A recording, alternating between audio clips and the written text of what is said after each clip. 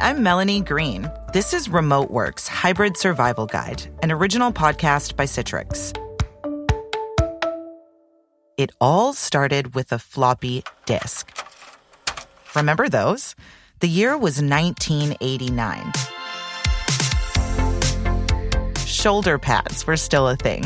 Madonna was at the top of the charts. The Giants had won their third Super Bowl. And thousands of computer users received an envelope in the mail. Inside was a floppy disk. Most of them popped the floppy disk into their desktop computers. Then, a few days later, the user's files disappeared and a message popped up demanding that they send $189 by mail to a P.O. box in Panama. That was history's first widespread computer ransomware attack. Authorities quickly found the source of the floppy disks, and they arrested the hacker and he went to prison.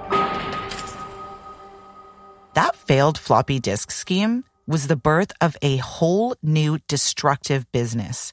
Today, hacking and ransomware is costing us billions of dollars. That's why, on this installment of our Remote Works Hybrid Survival Guide, we're featuring cybersecurity and IT's biggest fears and how to keep you and your data safe, no matter how or where your work is getting done. We'll meet Kurt Romer, Chief Security Strategist at Citrix. He'll share what he knows about preventing attacks on IT departments and individuals. Here's a hint. Avoid CVEs. CVEs, common vulnerabilities and exposures. And if there's a critical CVE that is affecting one of their systems, take action immediately. And embrace SASE. So the Secure Access Service Edge, or SASE, is really bringing security to the edge of the network. We'll explain everything in a few minutes. But first, let me introduce you to someone who's done a lot of research into just how bad cyber attacks can be. Famida Rashid is a software developer turned cybersecurity journalist. She spent years writing about security technology for IT professionals, business managers, and consumers. She was also the senior managing editor of Decipher, an online information security and privacy news site. Famida shared 3 hacking stories with me, each touching on a different industry. Each has an important lesson about how to keep hackers out of your system. The first story dives right into one of the biggest and most expensive hacks, ransomware. Ransomware is really obvious. I mean, as a IT admin, as an IT staff, or even as a regular user in your company, you're going to know you've been hit because your computer is suddenly going to display a screen saying all your files have been encrypted and you now have to pay this much amount in Bitcoin to get your stuff back. And in her research, Famida has come across plenty of stories of ransomware attacks in places where they can have serious consequences. A recent cyber attack on a major health system, for example. Staff noticed they came into work one morning and they noticed that I think 2 or 3 of their computers had this message saying, all your files have been encrypted, you now have to pay, and here's the information. And sometimes they give you a technical support number, like call this number or email us and we'll help you get the cryptocurrency to pay us and you get your files back. The system's computers were hacked. There were the computers that doctors and nurses would use to see patient diagnoses and what drug they should be taking. And the computers where information like names, addresses, and insurance companies were stored. From the hospital standpoint, the impact is if they can't get up and running, then they are essentially closed. There have been cases where they had to say, hey, sorry, we're not doing any surgery today. Go to the next hospital, and hopefully they'll be able to take in new patients today. So data, even though it's essentially just things on the screen or just nebulous items, they translate to people not actually getting the care they need, not seeing their doctors, not receiving their medicines. So the impact becomes very, very immediate in the physical space. And the repercussions of such an attack go far beyond data security. When a hospital has to close its doors, people suffer. Those are the types of situations that have Kurt Romer, chief security strategist at Citrix, on high alert.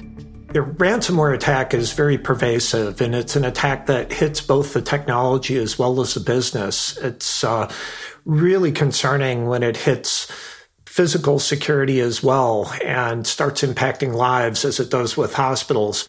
Kurt says that his first line of defense is always to prepare in advance for the day that you get locked out of your system. It is absolutely essential for hospitals to have backup procedures and have resiliency built in so that if there is an attack and they need to move away from IT-supplied systems, they can do that and still supply the required patient care. I think what stands out the most is how common all of these issues are and how preventable these issues are. When you run through scenarios as a healthcare provider, you have to think, if this technology is unavailable to me, what would I do next? What's my plan of action? And constantly have that in mind. And so you might not be running in an optimal situation, but you're at least able to have continuity of patient care. So the lesson here is to back up your data and then back it up again. IT departments should be front and center here. They need to develop a strong game plan for backing up data and develop a strategy for the worst possible scenario, the shutdown of the entire system. Famita Rashid's second story gets at the complexities of securing your website. It's all about CMS, content management systems. When you use a template and add plugins, there's more risk of a hack. You've suddenly become vulnerable to other people's weaknesses in their software. There was a law firm that used a major content management system, a CMS, to run their website. And that's actually a pretty common scenario. Very few companies, very few organizations currently hand code their website. And they were using this CMS software, and they had a plugin that really made it dynamic and ways to include images, but they hadn't updated that specific plugin. And because that plugin wasn't updated, the attackers were able to upload malware and then get access to the web server and then get access to everything else on that machine because they were already on that machine. And once they were on that machine, they just basically looked around what directories were there and they found client data. So a law firm is dealing with mergers, acquisition, personal information. A lot of these are really sensitive in terms of if you release the information too early, you can be manipulating stock market. There's just a whole load of sensitive information that a law firm is sitting on. And if somebody steals it, the law firm is basically right now having to do a lot of damage control. They have to find out what was stolen, who had it, what the impact on their customers and their clients are going to be. And in some cases, it could be, again, not just a regulatory thing, but it could be a business disruption. They're not going to be able to do anything until they get their client data back. That is truly layers and layers of trouble. Kurt Romer says that understanding the ripple effects of a hack can show you how important it is to devote resources to preparation and prevention. Once again, IT needs to be at the center of it all. Be very careful about what extensions you use and use only approved extensions from your IT department if you're doing any browser extensions. It's best to avoid them in the first place, though. Companies should be watching out for any of the alerts that come in terms of CVEs, common vulnerabilities, and exposures, and be able to assess those. And if there's a critical CVE that is affecting one of their systems, take action immediately. That's something where you could have an attack against your organization that's highly targeted, maybe even something like ransomware, and it's very likely it's going to be weaponized and used against you. And so much like knowing that a wildfire is approaching your town or that there's civil unrest right next door, you're going to act differently. It's the same thing when you've got very, very substantial CVEs. Now, from an individual perspective, many people don't have that information right in front of them. But when your computer says, hey, you need to patch this, there's a patch available, do it as soon as possible. Do it immediately if you possibly can. And go through and proactively look for applications that need to be patched and updated, as well as getting rid of applications that you're not using anymore so that they're not leaving you exposed.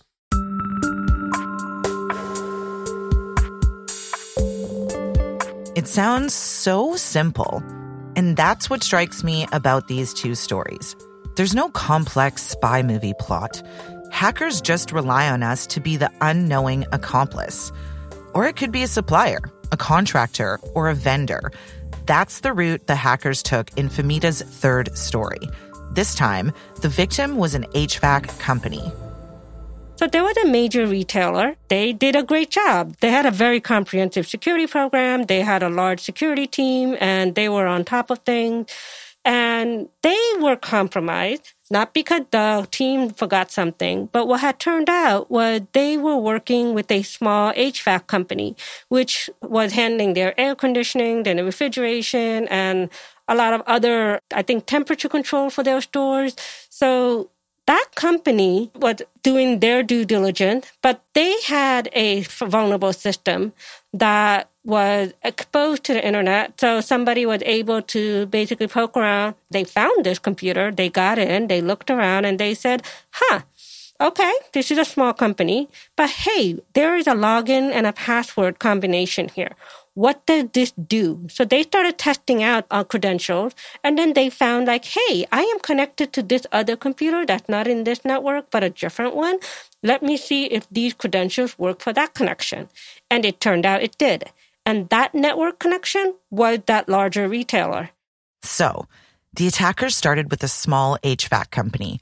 They came in with just one computer that was accessible from the internet. Then they found the password and they connected to the retailer. Once they got to the retailer, they were able to just poke around, looking at other computers on the network until they found the network that contained all the credit card information. That would be a retailer's nightmare, having your database breached and having your customers' credit card numbers stolen. It's a breach of the trust you've worked so hard to build. It can have devastating consequences for a business. And that is what the attackers found.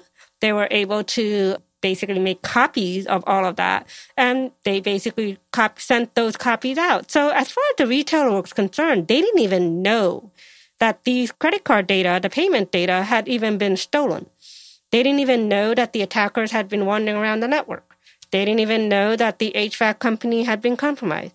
The only reason that the retailer was even able to discover this had happened was the criminals had been bragging on criminal marketplaces about how much of the great credit card data they had that they were offering for sale. Listening to that story, Kurt Romer, security strategy expert, just nods knowingly. It's a familiar story. Passwords have always been a big problem. Did you know the most common password is still 123456? Yikes.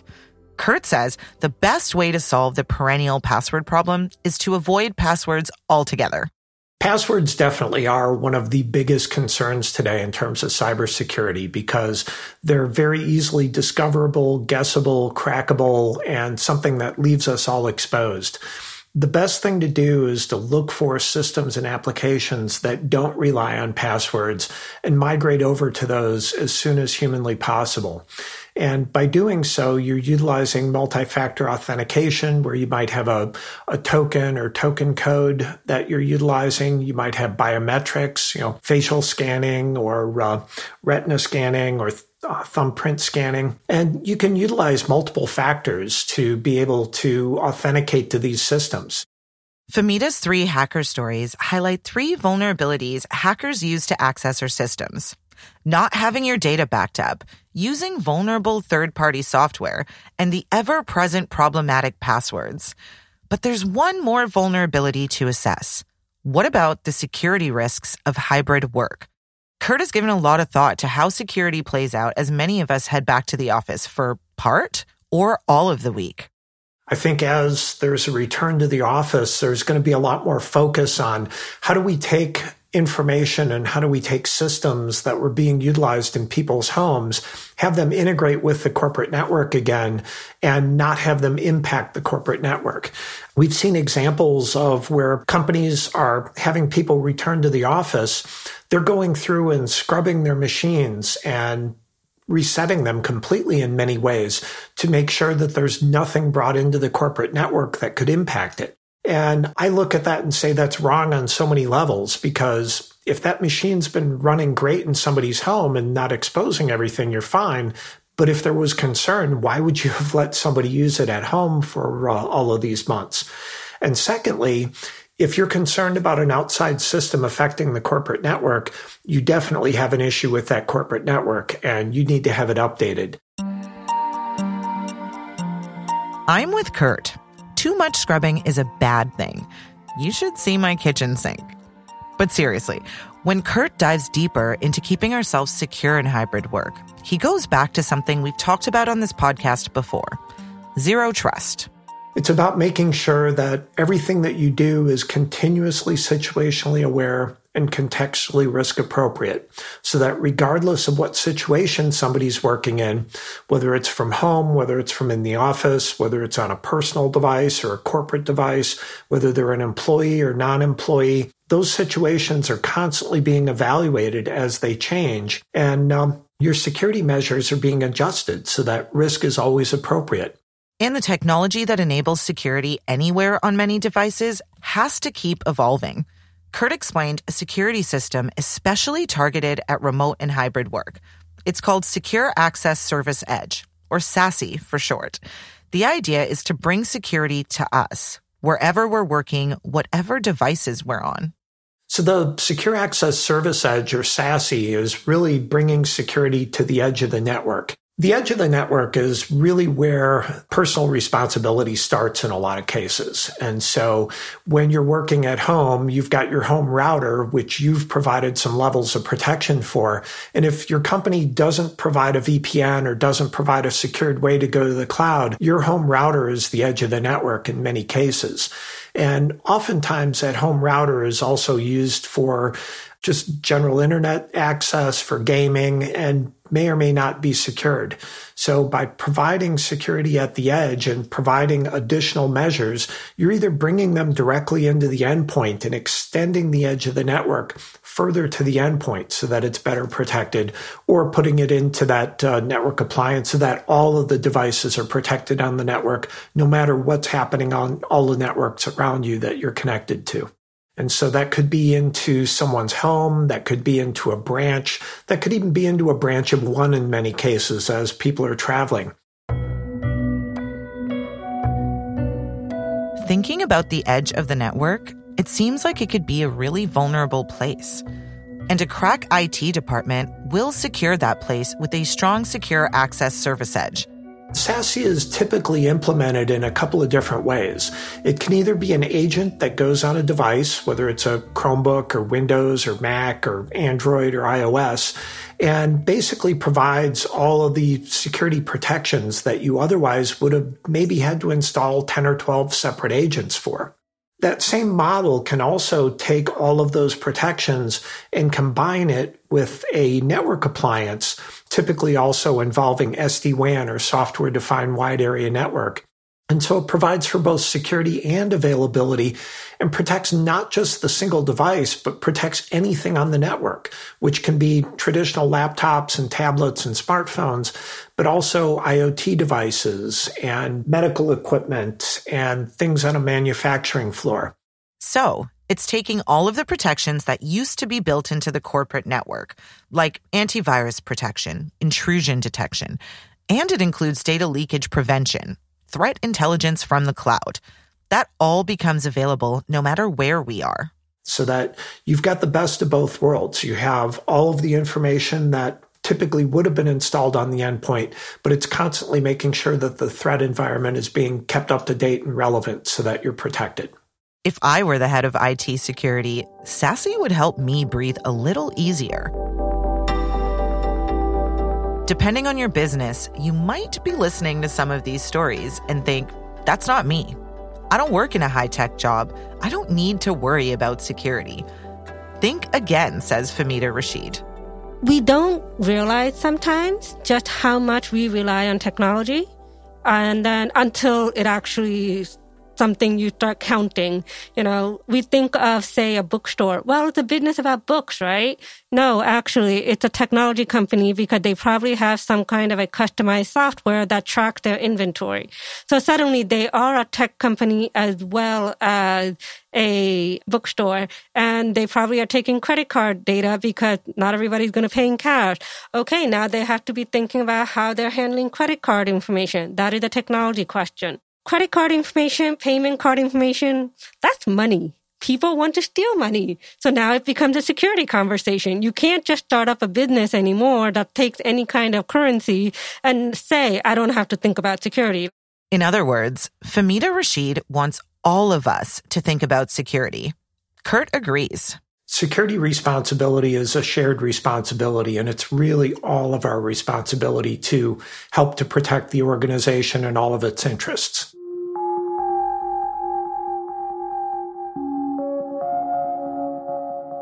So, security should be baked into everything we do, whether we're IT professionals or hybrid workers. That's great advice.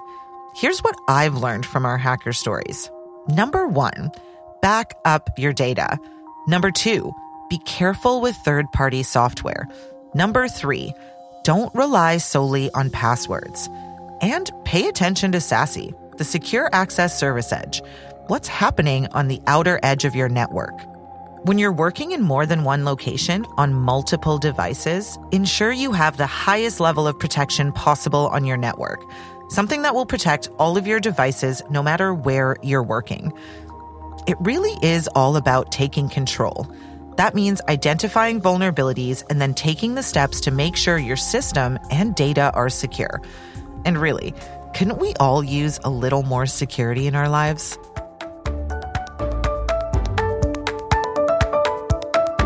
You've been listening to Remote Works, Hybrid Survival Guide, an original podcast on fieldwork by Citrix. Subscribe and come back in 2 weeks. That's at citrix.com/remoteworks.